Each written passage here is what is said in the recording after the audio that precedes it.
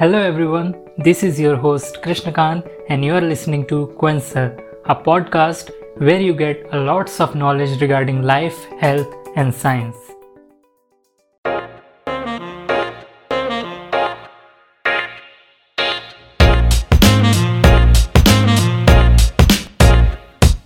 We all know why protein is so important for our body. It is the building block for all the activities which are going on the cellular level in our body.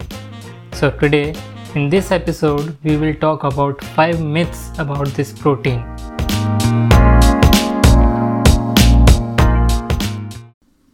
Myth number 1. There is no such thing as too much protein. We all know that a high protein diet may seem like a no-brainer, but digesting proteins raises blood levels of the waste product uric acid, which your kidney help flush out of your body. Eat way more than you need and you can overtax the kidneys, leading to damage and conditions like gout. For most people, the issue is that keto and Atkins type diets consist of a lot of meat and eggs, which tend to be high in saturated fat and cholesterol.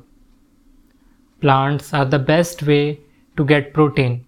A 2020 study in BMJ found that replacing some red meat with protein from high quality plant sources like beans, nuts and soy might reduce risk of coronary heart diseases. As of protein as a magic bullet for weight loss, whether excess calories from the beef or brownies, they get converted to sugar, which gets stored as fat. Myth number 2. You can't get enough complete protein just from plants. Experts used to think you had to pair certain plant proteins to get a complete protein. That is, one containing all 9 of the essential amino acids your body can't make on its own.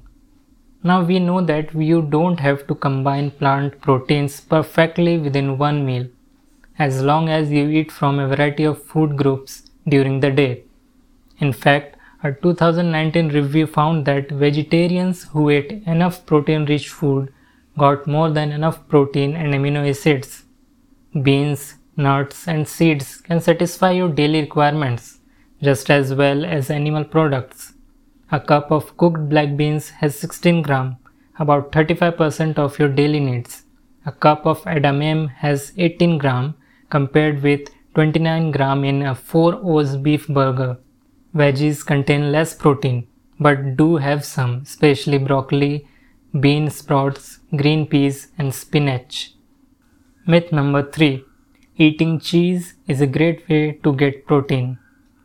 While cheese is high in protein, just 1.5 oz of cheese has 10 gram. It has a lots of sodium calories and cholesterol-raising saturated fat. The American Heart Association recommends limiting saturated fat to about 13 gram a day and sodium to 2300 mg a day. So having just 1.5 oz of cheese would give you more than half your saturated fat and use up more than 10% of your sodium budget for the day. Your best options is to pick lower fat options like feta, mozzarella and cottage cheese. Either way, cheese shouldn't be your main source of protein. Myth number 4. Animal protein causes cancer. The good news is that not all meats are created equal. When doctors talk about the connection between meat and cancer, they are mostly referring to red meat and processed meats such as bacon, sausages, ham and jerky. The World Health Organization considered processed meat a group 1 carcinogen, which means there are evidence to show that it can cause colon cancer in humans. Red meats like beef, pork, veal and lamb are labeled as group 2 carcinogens, with some evidence suggesting that they can up cancer risk. If you eat animal protein like wild fish and shellfish, some chicken and duck and eggs, foods that don't have the new 5-GC sugar molecule, which has been linked with cancer rather than beef, pork and lamb. Eating a diet rich in fruits, veggies and fish meanwhile can actually reduce your risk of colorectal cancer by 43%. Myth number 5. Protein powders and bars are a good way to up your protein intake. Many protein bars and powders are highly processed with added sugars or other sweeteners, colors and preservatives. And the more processed they are, the more sluggish they can make you feel, because processed food can clog the mitochondria, the tiny organelles that turns food into energy for the body's cell. Plus, it's optimal to get protein from whole food sources so that you will also get other nutrients like calcium and fiber. Still, the occasional bar of protein can be convenient. Look for bars with at least 3 grams of fiber and short, simple ingredients list featuring items like fruit and nuts, along with natural sweeteners like monk fruit and dates. Whatever name sugar is listed under, be sure sugar isn't the first ingredient. If it is, you are pretty much eating a candy bar.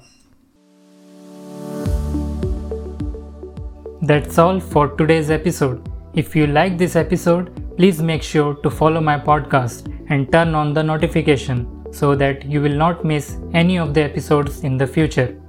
Till then, take care and stay positive.